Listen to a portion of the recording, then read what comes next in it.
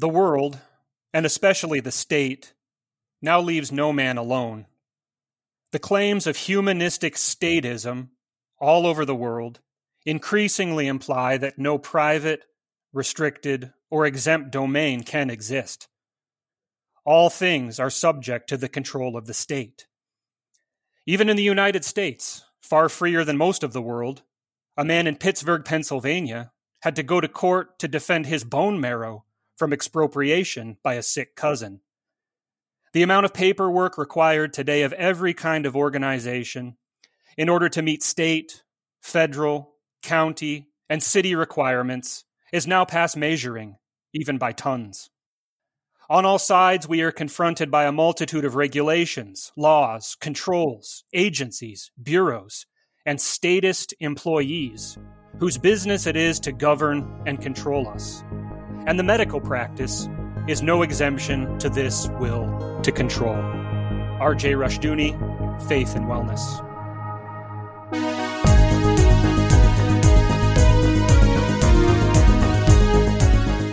Welcome, everyone. You are listening to A Word Fitly Spoken. I'm Willie Grills here with Zelwyn Heide. Joining us today, the Reverend Ben Uladalen. Ben, how are you? I'm doing well. Thanks, guys. Great to be back on the show. It's been a little while. Yeah, glad to have you. How was the weather out in Idaho? Up here in North Idaho, yeah, since I last was on the show, I've taken a call to serve as pastor at Shepherd of the Hills Lutheran Church in Rathdrum, Idaho. Things are rainy and cloudy here today. We had some snow a couple weeks back, so the mountaintops were covered and the pine trees were kind of frosted. Real comfy vibes. But nice to have some moisture. Zelwyn, how about in the tundra? The tundra is actually a little warm today, and I think that's bringing with it, the usual sniffles and coughs, that sort of thing. I know that I'm not feeling 100% today, but things are generally doing quite well, and looking forward to the coming of actual full-blown winter as usual. What about you, Willie? How are things down in the deep south, as it were? It's warm. It's very warm. We're going to hit 70 today, probably mid-70s a little later in the week. So that's pretty nice. It just means that bugs get to live perpetually, but you can beat them back. Remember, we were told to have dominion over creation, so I will not let a bug ruin my sunshine, as it were. Yeah, a very, very nice, sunny and warm here in the natural state. Sounds good. Well, guys, we've got a very important topic today. It's going to be the conscience and the state. What can a Christian do? What must a Christian do? And what must a Christian, how should we put this? When must a Christian rebel? When must a Christian say no? Issues of conscience, we've talked about on the show before.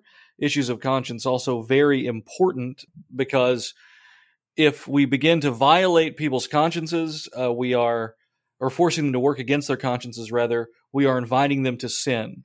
And so the Bible certainly has a lot to say about that. So, going to be a very fun episode. And, hey, maybe, Ben, this is the one that gets us canceled. So we'll see.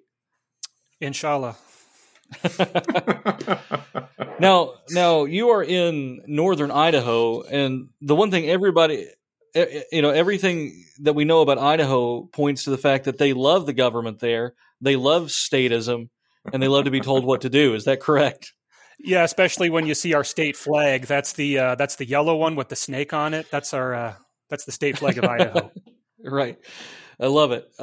Maybe the last truly free state left. I'm not sure. It could be. I mean, North Dakota's free, but that's only because it has all the nukes, right, Zelwyn? Well, that's true. I mean, when you control the nukes, you control the world, kind of a thing. All right. So, Ben, why are we going to talk about this today?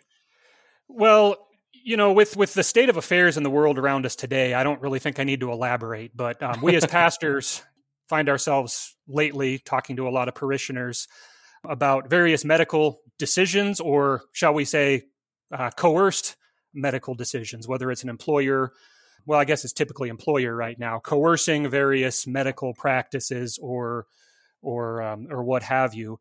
And so we've been wrestling with these issues.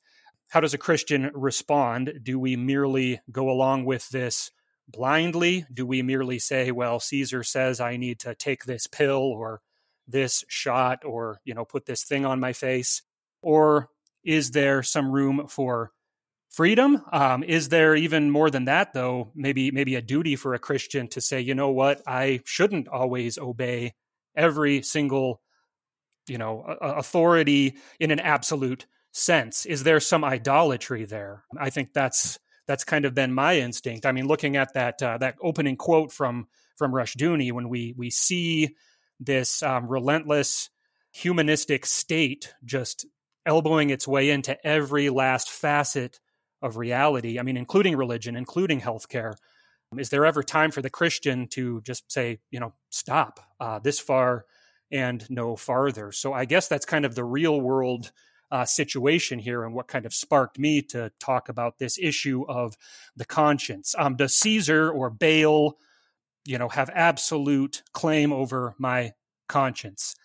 Is he absolute judge over my conscience? Can he tell me, what is always right and what is always wrong, etc.?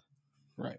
Well, for the folks at home, why don't you go ahead and tell them what exactly is the conscience? Well, the conscience we see in Scripture, it's a faculty maybe of spiritual discernment, and it works at least a couple of different ways.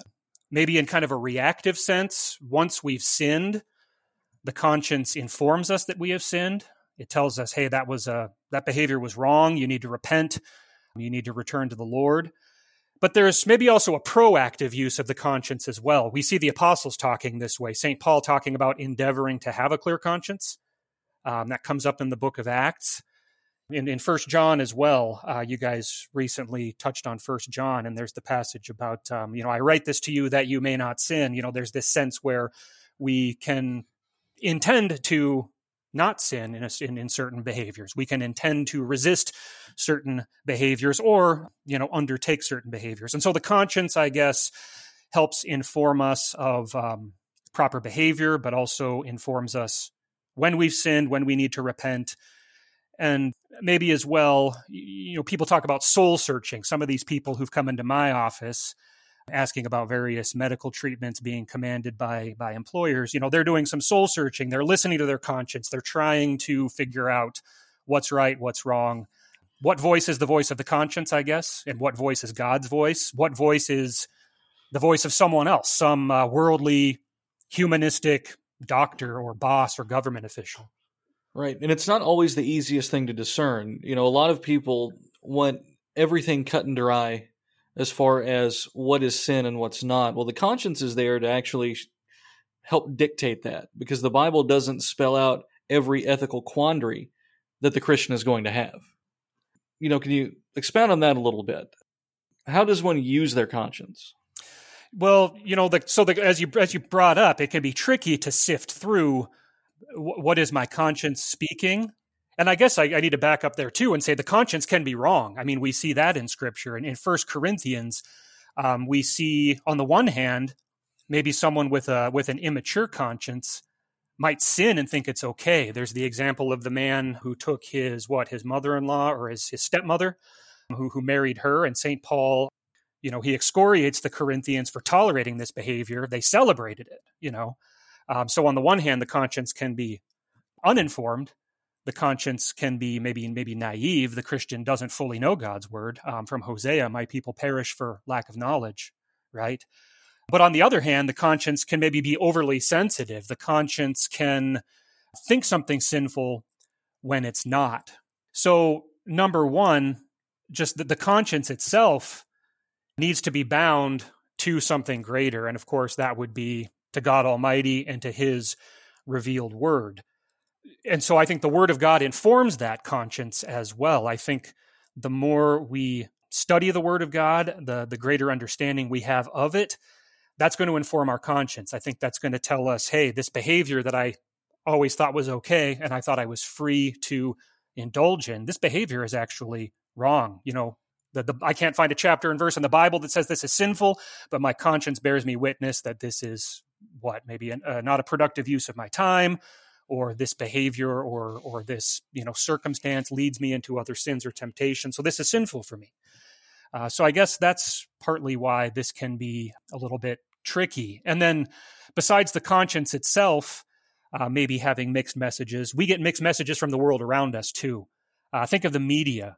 I mean, how many of us really think our own, natural, organic thoughts? I think a lot of what we think is something that's been pre-programmed and delivered through the media. So when I'm weighing through some medical question, is it my conscience talking?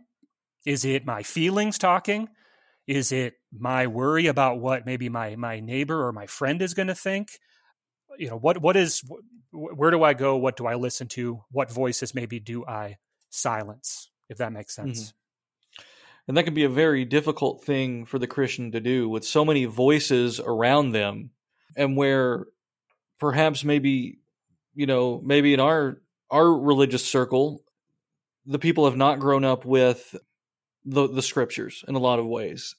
And I mean our circles, like in Lutheranism, we see this a lot, where there's this kind of a culture in many places of baptism, show back up for confirmation, you study the catechism for a couple years, and then, hey, maybe we'll see you for a wedding or a funeral.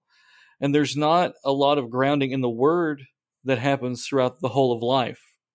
If people are not in the Word, then their conscience can't be bound by it, but it will be bound by something else.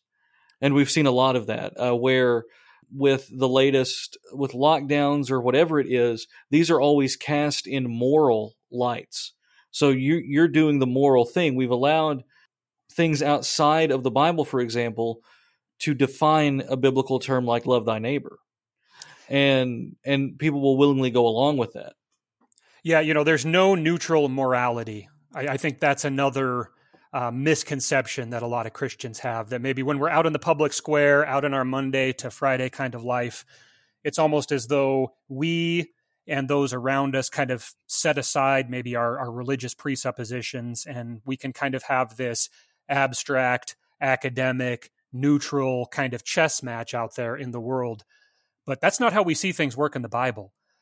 All morality has some sort of a religious connotation to it. And I think in our day and age, the dominant religion, we could argue, is secular humanism, and its sister cultural Marxism. I think they're certainly siblings, and those are the rival ideologies out there. So if we're not going to be beholden to the one true God and His Word, well, then we are going to serve other masters, other lords, other Baals, or other Caesars, if you will. We are going to submit to someone else. We are going to obey someone else. There's no neutral ground. And I think that's another aspect of this question, another piece of this puzzle, rather, that there's really no neutral ground. If it's not Christ's word, then whose word?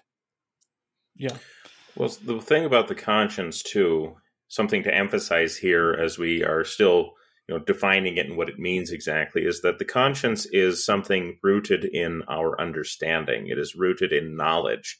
The word itself it comes from the Latin word, which means knowledge. So, yeah, the fact that if the Bible is speaking to us, if we know what God's word says, then our conscience will be well informed, right? Then it will be something that will be shaped by the word. It will be, so that we understand what is right, what is wrong, and we will actually have a functioning conscience, coming out of that understanding, an understanding rooted in the word. Yeah, exactly. What's the point of life, for instance? If we don't understand the purpose of life from a biblical perspective, we're going to have some worldly man-made idea, and then that is going to dictate the course of our steps here in this life. So if it's Disney or Hollywood that has given us our worldview, the purpose of life is just to have fun. Don't listen to anyone outside of yourself, right? Just be your own person, do your thing. That's going to dictate a person's life much differently than the Word of God, which says, I was created by God. I have been redeemed by Jesus Christ. I have a heavenly destiny, and God has given me His Word, given me very clear, has given me His will very clearly in His Word, and I don't live merely for myself, but I live for Him. These are two radically different worldviews, and I think a lot of people in our pews have that prior worldview that I described, one that's more formed by the world and worldly ideas of the purpose of life. Do you think that's happening simply because it's what they are bombarded with everywhere? Or do you think that perhaps there's been a deficiency in preaching in some quarters, or maybe both, or maybe it's something else contributing to this? I would certainly say both, for sure. I think on the one hand, that bombardment, that's a good word for it. I mean, just look at the amount of hours maybe our average person in the pew spends in the Word of God and in church, and then compare those hours to music on the radio, influencers on YouTube, Disney movies, whatever, Hollywood, and then just the world, right? Peers in school. I mean, just that sheer volume is huge. But then I think too, that we as Christians, we as pastors, perhaps have had a deficiency as well in preaching the full counsel of God. I think it's easy to, I don't know, I can speak for myself anyways, that there's a temptation to tiptoe around certain topics. I think there can be something easy about merely resting on things that seem positive or I don't know, maybe the word is otherworldly or spiritual sounding things rather than practical, real world items, from the pulpit, from Bible class, in pastoral counseling. So Willie, I would say it's both a bombardment from the world around us and then a deficiency on our end, and an unwillingness or maybe a naivete or just an inability to take up the full counsel of God, not merely, I don't know, the basics of doctrine, if you will, but showing how doctrine is lived in real time, in real life, with real flesh and blood human beings. One thing that I would maybe point to in this question is the fact that many times moral questions, especially in entertainment, are often presented in emotional terms. When you have this situation, like let's say a TV show has set up a situation where they're dealing with some ethical quandary, they will always present the solution to this as being the right thing to do, even if that's, contrary to what God's word is saying, and because people think of these things in emotional terms rather than, knowledge terms or in terms of, what does the word actually say, I think we see the strong influence of the world in that way too, that, we are being moved by our emotions to decide what is right and what is wrong, rather than being moved by the clear word of God. Well, and have you seen what this kind of worldview does? It turns everything into the dramatic. It's very strange. Mm-hmm. People just in the last year and a half, 2 years, it's like everybody is this big drama queen. Everything is cast in the most extreme terms, and they speak as if they're living in a movie. And everything that they talk about, it's always in terms of like a Harry Potter reference, or even like Lord of the Rings or something like that, or a Marvel movie or whatever. And I understand that this is the new mythology and it's okay to use pop culture references and all that, but it goes beyond that for people. This is what they build their life around, a bunch of very dramatic people. And it's strange. It's like we let a bunch of theater nerds teach us about public discourse or something. It's bizarre to me. And even the individual wrestling with some kind of a moral decision. Do I take this mandatory medical treatment? Do I submit to Caesar's guidelines about, what church is allowed, permitted by Caesar just across the border in Washington? The state of Washington, currently, they're permitting Christians to worship.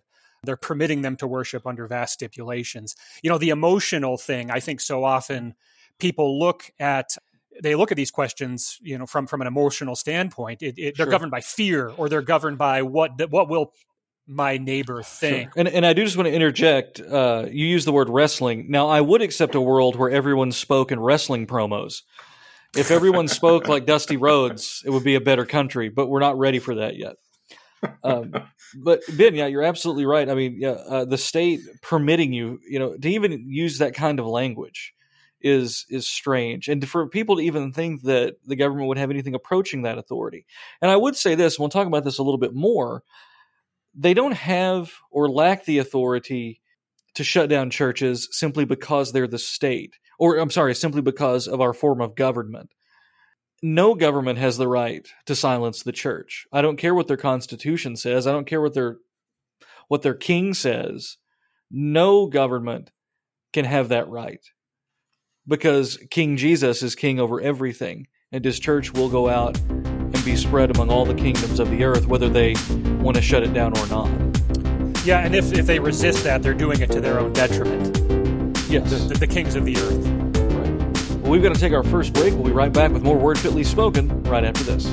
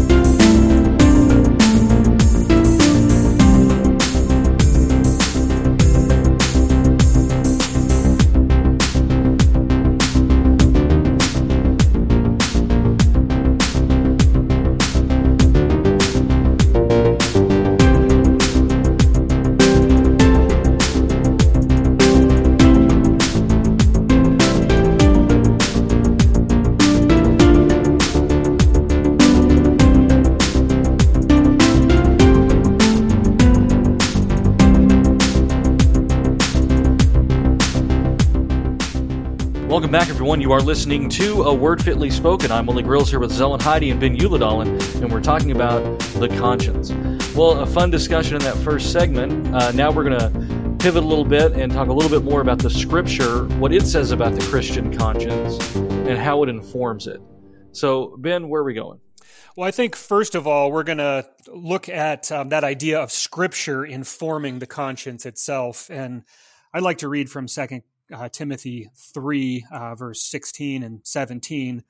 All Scripture is breathed out by God and profitable for teaching, for reproof, for correction, and for training in righteousness, that the man of God may be complete, equipped for every good work.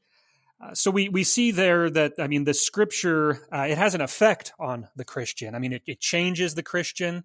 The Scripture has a purpose. It has a goal.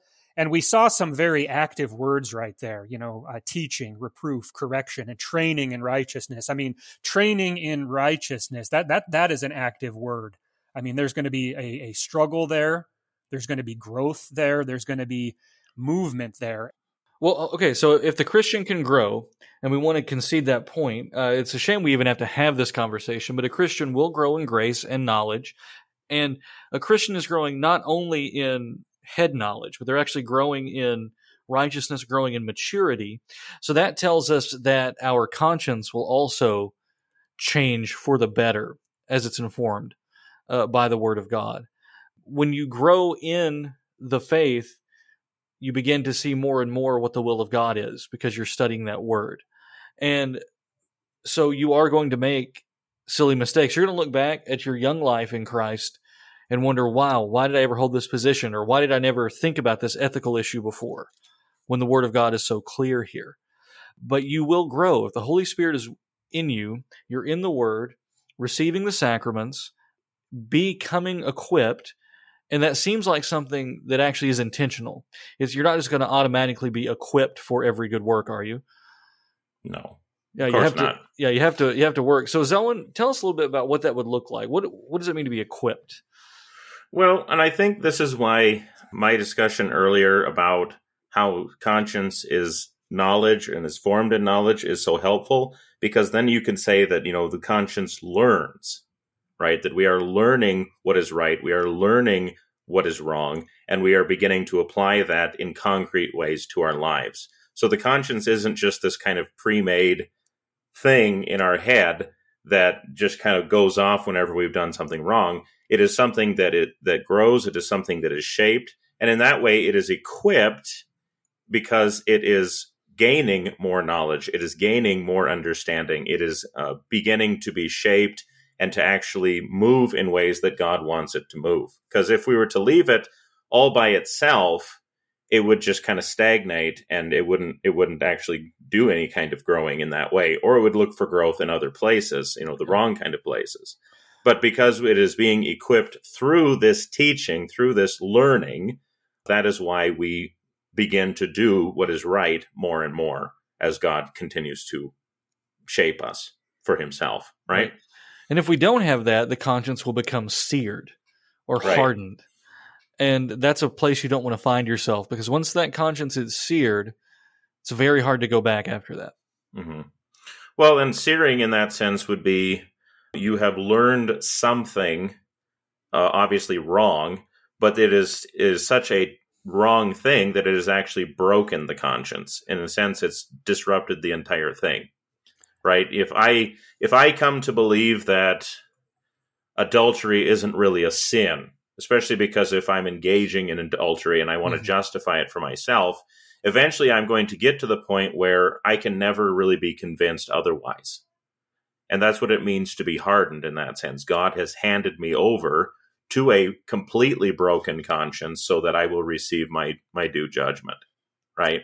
Yeah, exactly. And, maybe to say it a little different way too, we just talked about training, how there's a progress or a growth there. Well, I think what Selwyn just described is there can be a regression in the conscience as well, in the sense that I've learned to ignore that conscience. So maybe at first I felt guilty the first time or two, but then those pangs of guilt dissipate over time and I get hardened, seared, and ignore, that conscience. I ignore it as it's doing its job. It's like a warning light in the car or something, or in the plane, trying to prevent me from crashing into a mountain.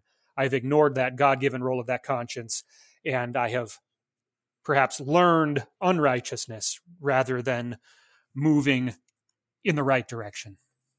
I start treating my conscience like a check engine light, right? I just ignore it.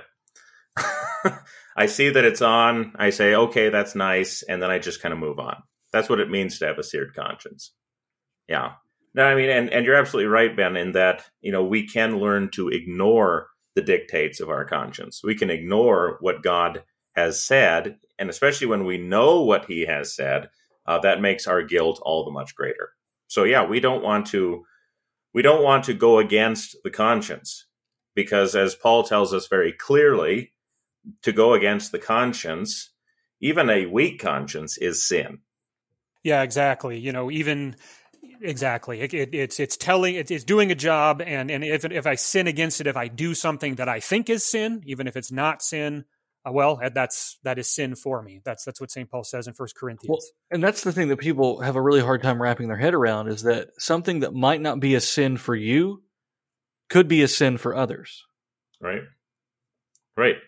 Yeah, especially because, in the weakness of their conscience, in their ill-informed, bad knowledge kind of conscience, they believe this to be a sin. And if they go against that, even if it is misinformed, it is sin, because you're basically doing what you believe to be wrong. Yeah. And in God's eyes, that's as if you had done something wrong. Yeah. And so for that reason, we cannot compel someone to go against their own conscience. I mean, to a degree, right? I mean, there's a time when someone needs to be warned and taught, or things like that. But to just arbitrarily say, oh, well, it's no big deal that this offends you, that this offends your conscience, you need to get over it, that's kind of a dangerous game to play with someone's soul. Mm-hmm. And if there's to be, that discussion, you can open the Word of God and take that brother through it, and maybe, as we just saw here in 2 Timothy, gently teaching them, correcting them, right? Trying to inform them where they're wrong, but not just blasting them, not just saying you're wrong to feel this way, or maybe feel's not the right word, but you're wrong to believe this is wrong. Rather, there needs to be a patience, and the conscience needs to be bound to the Word of God, not feelings, and not the conscience itself. It's not absolute either. God is, and so is His Word. Yeah, and you can actually feel guilty over something that isn't a sin as well.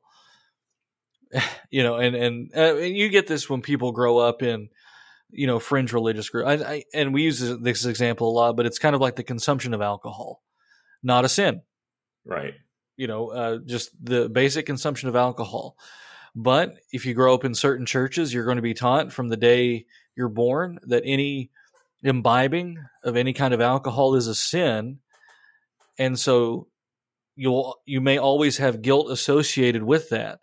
That's not a good guilt to carry around. We've actually talked about the good kind of guilt that brings about contrition, but this is not the kind of guilt that should be put on someone's shoulders. there's time for patient teaching there. The solution to that is probably not to make them shotgun a Miller Lite or something like that, but to patiently teach and to show them, this is not your conscience doesn't need to be bound to something that God has not bound it to. But then, of course, Paul's point here also is that when you're teaching that brother, this is the way that God would have you go, to recognize that, we have to ourselves bear with them and to not lord it over them in a way that would cause them to stumble. Right. Right. Paul's whole point is that, don't do it. Your brother's soul isn't worth, your drink. Yeah. Kind of thing. Well, like with the meat sacrificed to idols, we always it's like we quit reading. Oh, so this says that I can do whatever I want. It's not sin. No, if you keep reading, he basically tells you not to eat it. Right. Don't do it. Yeah. Just don't do this thing because it's causing your brother to stumble.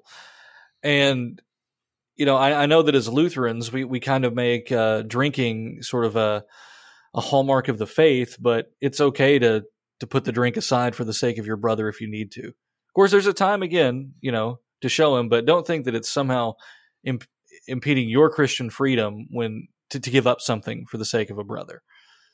Just don't do it in communion. I want to be very clear on that.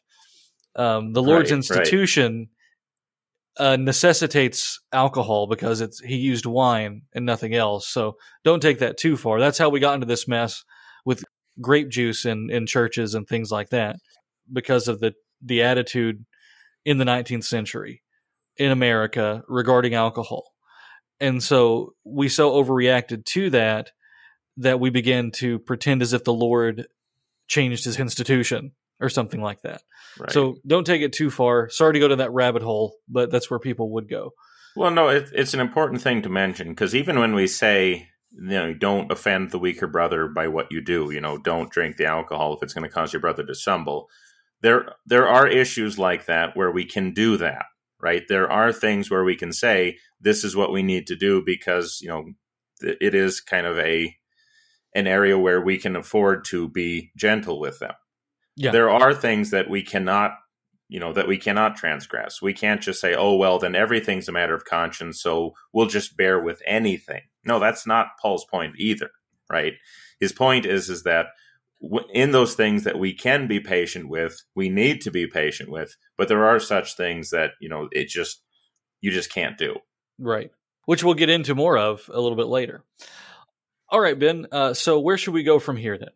Well, again, in Romans chapter 12, we see a little bit of this idea as well. Romans 12, verse 2, do not be conformed to this world, but be transformed by the renewal of your mind, that by testing you may discern what is the will of God, what is good and acceptable and perfect. So I think there's a couple of different thoughts there. Don't be conformed to this world, which, this world is passing away with its lusts, its desires, its pride of life. We see that in 1 John. Don't go down with that ship. Don't be overly attached to this world's goals, its priorities, its beliefs on what the purpose of life is. Again, because this world teaches you can be your own God. That's kind of the gospel of the world around us. You are a God here and now.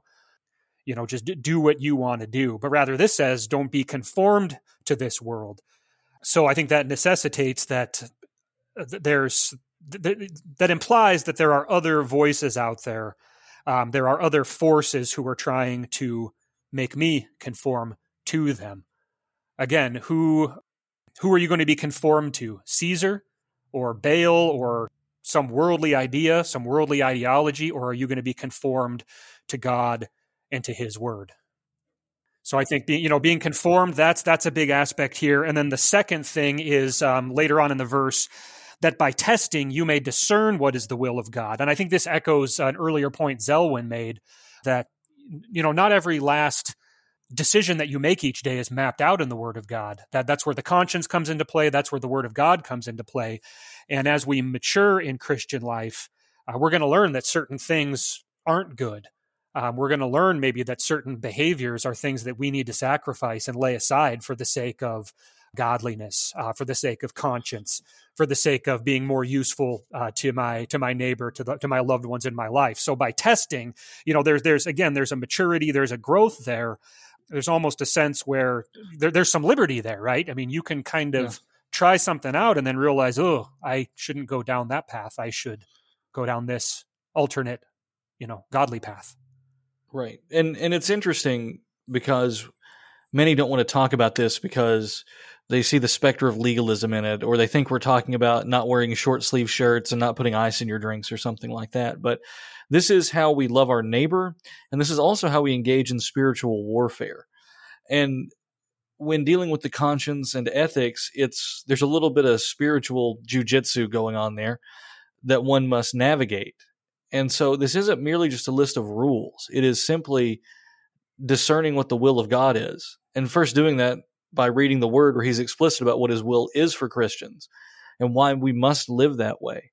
If we live not in accord with the word of God, we will be in accord with the world, and we will suffer physically and spiritually because of this. The world right now is sick and has been since the fall, but it might just be getting sicker and that much closer to its final death. And so we are learning how to live in a world that is dying. And we are learning how to be alive in a world that wants to make us sick and dead like it is and will be. So if we want to be alive, we must live according to God's living word. And we must live as if God is alive, and he is. And we must live as if God is alive within us, and he is. And so it's really easy. This stuff, it's not easy to do. It's an easy concept to understand if you believe in God. and if you don't, then it's going to be very hard. And there may be people out there in the pews who sometimes forget that we serve a God who is living and near. Amen. Right. Well, and with this too, the emphasis on the will of God, there is a very real sense in which our consciences, albeit imperfectly, are constantly being shaped to be like God's will. This is why we say, "Thy will be done," that sort of thing. So the goal is to think like God. And we are not going to do that perfectly because our conscience is always imperfect. It's always growing. It's always in need of further instruction. But the goal is to think like God, to act like God, to be like God, to have the mind of Christ, as Paul says. That is what we should be striving for. Yeah, absolutely. Ben? All I can say is amen. I mean, I think that's well said. You're who's the master you're serving? What direction are you going in? Are you, is light triumphing, within your heart, within your life, within your walk, or is it darkness? Are you listening to the siren song of the world, which, being conformed to the world, that danger of being conformed to the world is going to seem attractive. Its ways are going to seem beautiful, wise, compelling. It's going to be it can be a hard decision, right? I mean, it can be. Well, and we're in a stage in Christianity where they want to look like the world. They want worldly respect. They want worldly respect, yeah. So they look like the world and they act like the world. And that's when the church effectively has no power. Or they're legitimately afraid of being different. It's so strange. This need to be cool and this need to be accepted that even adult pastors have. Bizarre to me. When everywhere we see these warnings about the world and its ways and its attitudes and its habit and its way of being, this world is passing away. It is trending toward death. It's a sinking ship. Our hearts and minds shouldn't be overly attached to it, or else there's a risk that we too will go down with it in flames. Yeah. Well, and in a way, I think maybe this comes back to what we were saying about the conscience frequently being informed by emotion in our day and age, because the desire to be liked by the world, desire to be like the world, to have the respect of the world is effectively an emotional response, right? I mean, it is something that's basically saying, I don't like the feeling of being on the outside. I want to have people like me, And so for that reason, I will do what I need to do to make sure that people like me. But if we are living according to a conscience that is shaped by the will of God, that may very well be at odds with our emotional state in any given thing. Yeah, we're going to be out of step, out of sync with the world. Think of Daniel, righteous Daniel, praying, going up to that window and praying, praying publicly. after he knew, that was a death sentence for him. He's out of sync with the world around him. Mm-hmm. And how many Christian voices today would probably say, "Oh, Daniel, come on, brother, can't you just go pray in your closet or something?" But no, here is this righteous saint of old, just continuing in that piety as he had been. He's okay to be out of sync with the world. Or even if he is emotionally afraid of being in the lion's den, like let's just say he does feel fear. Hypothetically, I'm not sure that he did, but even if he does feel that very negative emotion, yet that doesn't inform what he believes to be right. He conquers it. He conquers it. He overcomes. Yeah. And that ties into Willie's point about spiritual warfare. I mean, we're not called just to be spiritual couch potatoes. We're not called to just be purely on this passive end as consumers, but we are called to warfare. I mean, training in righteousness, right? Who trains but a soldier? Who trains but an athlete? Someone who competes, someone who's fighting. Do we want to pass on a decent country, a decent church, a decent faith heritage to our children? Or are we content to just lounge, as it were, while a tsunami of evil, overcomes us, overcomes our churches, overcomes our children? Or do we want to walk in a way that's out of sync with the world and push back? Absolutely. Well, we got to take our next break. We'll be right back with more Word Fitly Spoken right after this.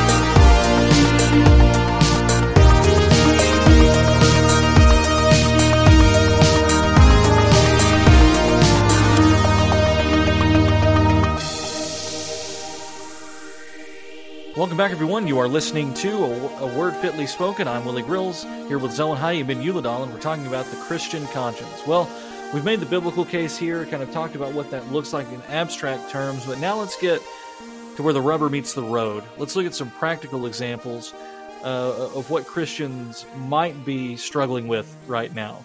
Ben? I think another helpful way to couch this discussion, we've talked a lot about the conscience having to do with knowledge, knowledge of God's word, knowledge of God's will, knowledge of what God expects us to do in this life. I think the flip side of that coin is knowledge of the world as it actually is. And I think this second point is a place where Christians often struggle. I think about a man like Walter A. Maier. I mean, there's a guy who had, 2 eyes and a brain and an open Bible.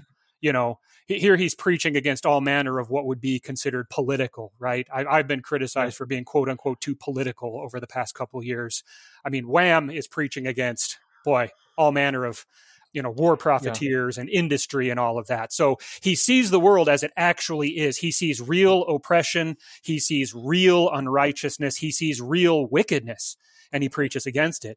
So, do we, gentlemen, have a government that is more or less decent, but just a little flawed and is kind of struggling through a lot of these issues out there? Or do we have a government and a system that we know to be secular humanist, cultural Marxist, elbowing its way into every aspect of human life? I mean, is it the former or is it the latter?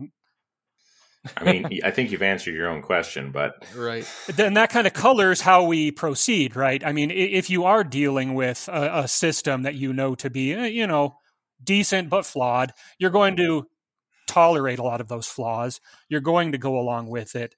But if you have an entire society, an entire anti-culture that is just weaponized against all that is good, shouldn't that color our response as Christians, as men, as pastors? Shouldn't that cause us to say no? Yeah.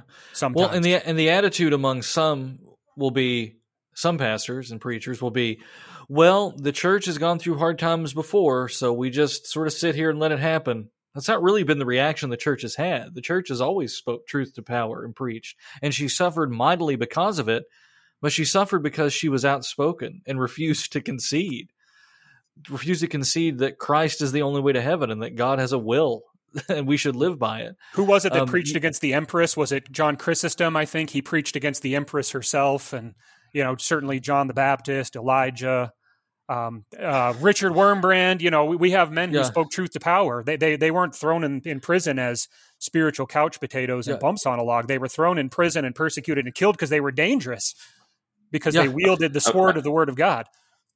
Obligatory John Knox posting at this point, though. I'm proposing just a straight read of the first blast of the trumpet against the monstrous regiment of women. A very special word fitly. We should make it happen. And then throw in the wham, the little wham letter to Eleanor Roosevelt too. Yeah. So you said practical. I was a little general there, but I think that's a helpful term as well. Knowledge of the Word of God, but also knowledge of the world as it exists. Look at the way the book of Proverbs works. Like it looks at the world the way it works. Even St. Paul, doesn't he say, Cretans are always liars and gluttons? He's not turning a blind eye to reality. And he's equipping Titus, saying, look, these guys you're going to evangelize are wicked. They're gluttons. Yeah. They serve their bellies. Be ready and preach the word of God against them. So I think, the best thing about that is people forget that it becomes an idiom for us, a Cretan, that we would use to refer to somebody of a certain way. It's a slur he's using here. Yeah, like he's talking about a particular ethnic group and generalizing them. Paul is awesome, and he's not taking the eighth commandment and completely inverting it to where we need to lie and make someone holier than he really is. It just state the truth. Look at the world as it actually is. Yeah, he doesn't say Cretans live for their bellies, but man, they have the best food. We should adopt them. Totally. Well, is this the obligatory Jesus and the Canaanite woman posting at this point here? There we go. That similar thing right there. Okay, so if we want to get practical, I think another helpful test case, which are related, could be maybe like birth control pills and in vitro fertilization. So the immature Christian is going to say, well, this is just medicine, therefore it's good. My doctor prescribed this. It's good. It's okay. And I may be wrong, but I think doctors do prescribe birth control pills like a lot. Like I think that's a bread and butter of the pharmaceutical industry. I might be wrong. That might be fake news, but I think that's true. So just because my doctor prescribed it, just because medicine says it's okay, doesn't automatically make it okay. So the Christian has a knowledge of the Word of God. The Word of God says, thou shalt not kill. The Word of God says that even life in the womb is precious in God's sight. Therefore, we should not snuff it out. Knowledge of the Word of God. But knowledge of the world, knowledge of the issue at hand, we learn that both birth control pills and in vitro fertilization do cause abortion. The birth control pills can cause a naturally conceived child to be aborted, and then in vitro fertilization artificially fertilizes an egg, and some of the resulting zygotes or embryos or whatever, as a result, must be cast aside and discarded. And so a Christian who learns the truth about the world as it exists, the Christian who learns the truth about the issue as it actually exists in the world is going to say, man, my conscience informs me that I must reject these two medical treatments, even if the whole medical establishment says they're okay, even if my doctor prescribed them. A lot of times what you'll get is when a Christian has been practicing something that's not good for them or that they didn't know was a sin, then they find out that it's a sin, and often this is the reaction. Oh, I've already been doing this, so now I have to find a way to justify it. I have to find a way to say, oh, it's really not that bad, when really there's no sin in admitting that you sinned and turning away from that. That's the better path, not to just simply say, well, I've committed this sin, so now I'm stuck. On this side of glory, there's always time to turn away from that and a time to grow and to realize that if something was sin, and something certainly, and sin is never the best practice, that don't just say, well, I've already done it and seek to justify it. Say, well, I wasn't aware of this. Now the Word of God has shown me, and evidence has shown me that it's sinful, so I must now reject this too. And if you don't, then you're in that territory of your conscience being seared. And I think with some of these modern medicines, I do think some searing or some hardening is happening with our people when they're confronted.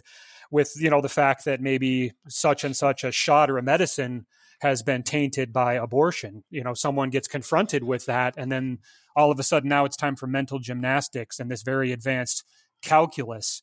Whereas I think there's a danger there of going into the territory of having a seared conscience.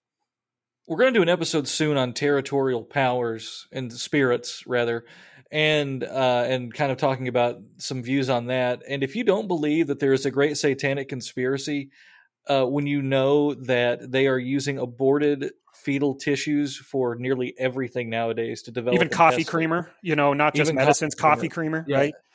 Yeah, what kind of world is this? And yeah, it's usually justified as, well, they're already dead, so we might as well get good use out of them, which is a very dangerous, and it's merely a utilitarian approach.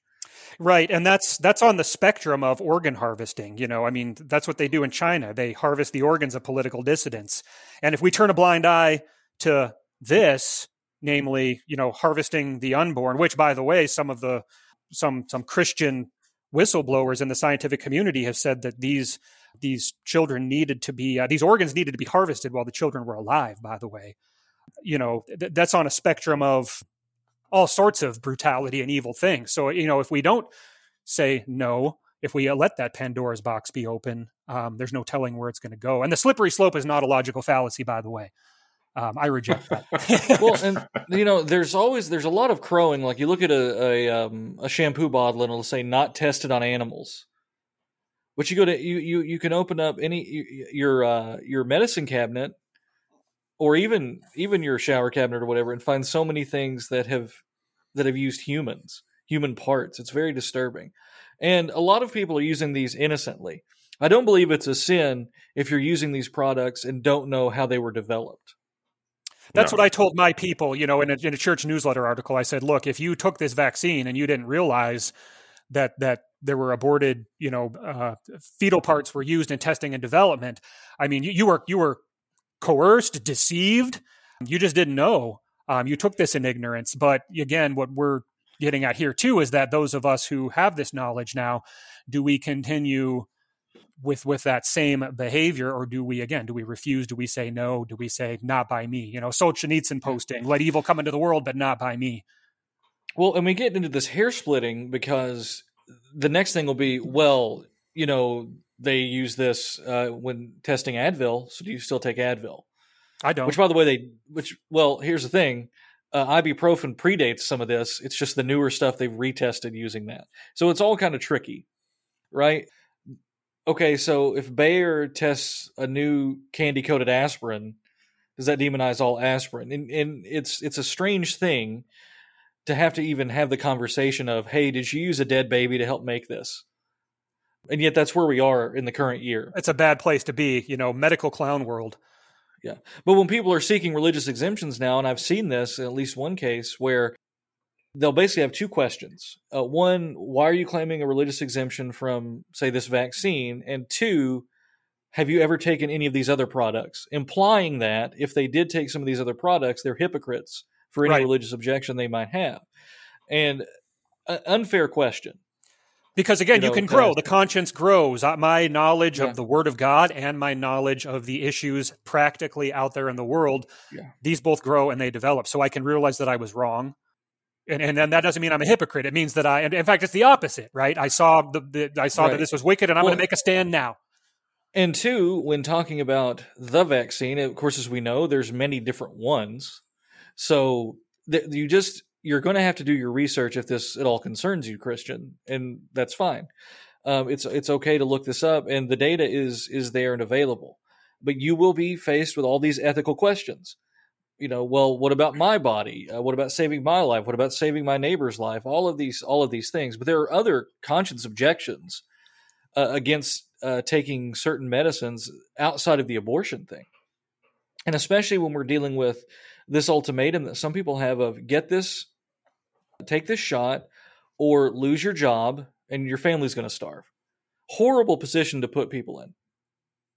It's satanic. Ethically. Yes. It's satanic. And again, I'm not, we're not, see, how do I want to put this I don't really want to put it delicately, but it's a lot of people listening have had the vaccine. Okay, let's hypothetically say, you get it. Are you comfortable with a guy losing his job and his family losing their station or losing their home over this? Do you want that on your conscience? And if we can take it out of something so heated as the vaccine, well, what authority does the government have over your body? Who gave you your body? Who made that body? Not Caesar, not Baal. Right. And if we were to treat it respectfully, wherever you fall on the vaccine issue, wherever you fall on medical ethics issues, you still have to ask, is this good for me? Is it wise for me to do this? That's a fair question for anyone to ask, Christian or non-Christian. And is it good for my community? Is this a precedent that we want to set? What is this going to do to parental rights? What is this going to do to freedom to worship? As I mentioned, the state of Washington is already inquiring about vaccination status and basically telling churches you should segregate people based on vaccination status. We don't want to go down that road. And when we see the pattern, when we have our eyes open, like Walter A. Meyer, like the church fathers, like Luther, when we have our eyes open and see the patterns of evil out there in the world, we know that just 2 shots is not going to be enough. We know that companies that employ 100 people is not going to be the upward ceiling on this, that our liberty to live as children of God, under God, liberty, but liberty under God, that liberty is going to be restricted more and more and more, just like an anaconda coiling around its prey. We don't want that for our community. And what the devil wants to do is to get us to be very myopic and only focus on the vaccine, just focus on the mask, just focus on this climate issue or whatever. Because when you're doing that, he's going to be able to accomplish his big picture goals, which is enslavement at the end of the day, tyranny and control. And tyranny is not a good thing. Pretty much roundly condemned in the scriptures. I mean, tyranny is its own form of lawlessness. Yeah. When Caesar claims unlimited, unrestricted control, again, over your body, over your conscience, right? When Caesar claims that he can judge your conscience. Oh, you've taken Advil before? Oh, you're a hypocrite about this shot issue. Caesar is making himself into a god. And he is trying to make himself Lord over your body, over your soul, over your conscience, over your decisions. We also need to be careful with the issues at hand, too, because very often what's happening is it's being presented as this hypothetical issue that may not affect you directly. Okay, so let's say with the vaccine for companies of 100 employees or more, that only affected, I forget what percentage of the economy it was supposed to do. It was a pretty big percent, but it wasn't everybody. And so maybe we say, okay, in that case, we'll say, yeah, maybe they can decide that. But then the next step comes, and then the next step comes. And it's very deliberate what they're doing with that, because by getting you to agree to this hypothetical, which doesn't affect you directly, they're trying to get you to avoid the issue and kind of implicitly go along with it so that your conscience is slowly being led towards what they want you to finally accept. People are being groomed. People are being psychologically, conditioned to do this. It's Elwyn, you're exactly right. I mean, 3 years ago, if you would have told any Missouri Synod Lutheran, hey, there's a sickness that 99.9% of people survive, and it's going to break out, and the government is going to lock you in your house and give you all these stipulations and not let you go to worship over this thing. I mean, if people heard that hypothetical 3 years ago, I think people would have been up in arms. But when it came to pass in real life, when push came to shove and there was this incrementalism and this myopia and this manipulation, we caved. And, I include myself in there. I didn't know what to expect at first. And I was caught flat footed. I'm not up here all high and mighty, but I want to do better now. I want to do better now, knowing what I've learned. Here's the thing. We've been talking about conscience a lot. And at the heart of that is Christian liberty. And we hoot and we holler as Lutherans about the conscience and liberty a lot. And when it was actually time to stand up for it, we have heard crickets for the most part. We have heard crickets from our higher-ups. Crickets. And I wish it was crickets. At least it would be some noise. But in many cases, in certain districts even, we heard nothing. And so churches were caught flat-footed. Pastors didn't know what to do. They've all been on their own. Where is it? Don't we pay somebody to talk about liberty? Religious liberty? Where are the big statements about keeping churches open? There might have been one or two that came out late, right? but they're always very carefully worded. Now, if there's a big news crisis, we're not so carefully wording our things, are we? And so it's up to the local church, the local pastors, the local people to keep things alive. And I understand, and I'm going to hear the argument now, well, how can a national church body make a comment on something that affects 50 states and all 50 states have different regulations? Here's how you do it. Christians must meet. It is our right to do so. You need Jesus Christ more than anything. You need the body and blood of Christ more than anything. So whatever state you live in, you need to gather around the word and sacrament. There. That's the statement for all 50 states. You don't have to parse regulations. You don't have to hide behind, well, I don't know what Illinois is doing. It's different from Florida, so I'm just going to be quiet. You come out and say, we need this. And I encourage every pastor to stay open. That's what you do. Right. Thus saith the Lord is what you're saying. Yeah, I don't think it should be that it should be that difficult. And I know that when we speak out on stuff like this, sometimes the hammer comes down on us. But my goodness, I wish that we had 1 ounce of the energy that we did for Yankee Stadium to put toward protecting the churches and keeping them open and keeping the sheep safe from the wolves that have snatched them away during the recent unpleasantness. Yeah. And we all know where we stand on Yankee Stadium, but think about how much we wrote it, how much debate and the ethics of this and the ethics of that over that debacle. And yet we're not having a great public conversation on this. It's getting better than it was, but we went months and months into this, and then it heard, depending on what district you were in, hardly anything. We were all 3 in different ones, and some of us have switched districts since then, but you guys know it's true. Well, and again, it comes to issues like with life issues, for example. We hear leadership talking about those things all the time, which they should, which is absolutely right for them to do so. When it comes to issues of homosexuality, we hear leadership talking about these things all the time, which is right, which is what they should do. It's right to do so. But why do they, like you say, why do they not bring that same kind of energy to an issue that is pressing and is very much more live in many cases for our laity in this moment than those other things? And again, I'm not saying we shouldn't talk about those things. We do. But let's not be selective about what things we want to get worked up over. Right. And now's the time to take those words that we always use about these things and put them into practice. Okay, now we have a concrete example where we can apply these ethics. Well, now we're just going to be quiet about it. No, we're going to work diligently behind the scenes. We'll talk to some lobbyists. We'll court them for dinner, and I'm sure we'll be able to legislate our way out of this. Laying on the sarcasm button pretty hard there. It's all a show, is what it is. So, right. So what shall we do then? How do we proceed? What is the Christian to do in light of all of this? I want to end on a negative note, Ben. Yeah, I would do some more Revelation posting. Revelation 14, verse 12. Here is the call for the endurance of the saints, those who keep the commandments of God and their faith in Jesus. Walk in God's ways, believe in Jesus Christ, say no to tyrants, go about your business as a child of God, listen to your conscience, listen to the word of God, gird up your loins, be a man, take a stand, and commend all things to God. And folks, Jesus wins. It's going to be better. Boom. And every tongue that's wagging now that shouldn't be will be silenced. And soon enough, we'll be able to proclaim in loud voices of praise before the very feet and face of Jesus, praise for all that he's done for us. So it is going to get better.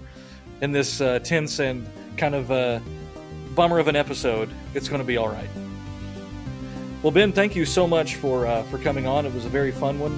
We shouldn't go so long without having you back next time. That sounds good, and I need to beat Aaron Uphoff in being on more episodes than him. So I'll see what I can do, and maybe we can meet again sometime in the near future. Very good. Well, this has been a Word Fitly Spoken. If you like what you heard and want to know more, check us out, wordfitlyspoken.org, facebook.com/wordfitly, or Twitter @wordfitly. I'm Willie Grills, here with Zoe and Heidi and Ben Uladon. God love you, and God bless.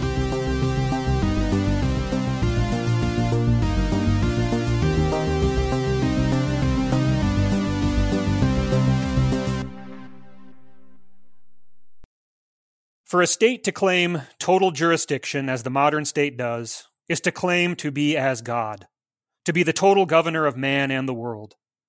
Instead of limited law and limited jurisdiction, the modern anti-Christian state claims jurisdiction from cradle to grave, from womb to tomb, over welfare, education, worship, the family, business and farming, capital and labor, and all things else. The modern state is a Moloch, demanding Moloch worship. It claims total jurisdiction over man and hence requires total sacrifice. R.J. Rushdoony, Institutes of Biblical Law, Volume 1.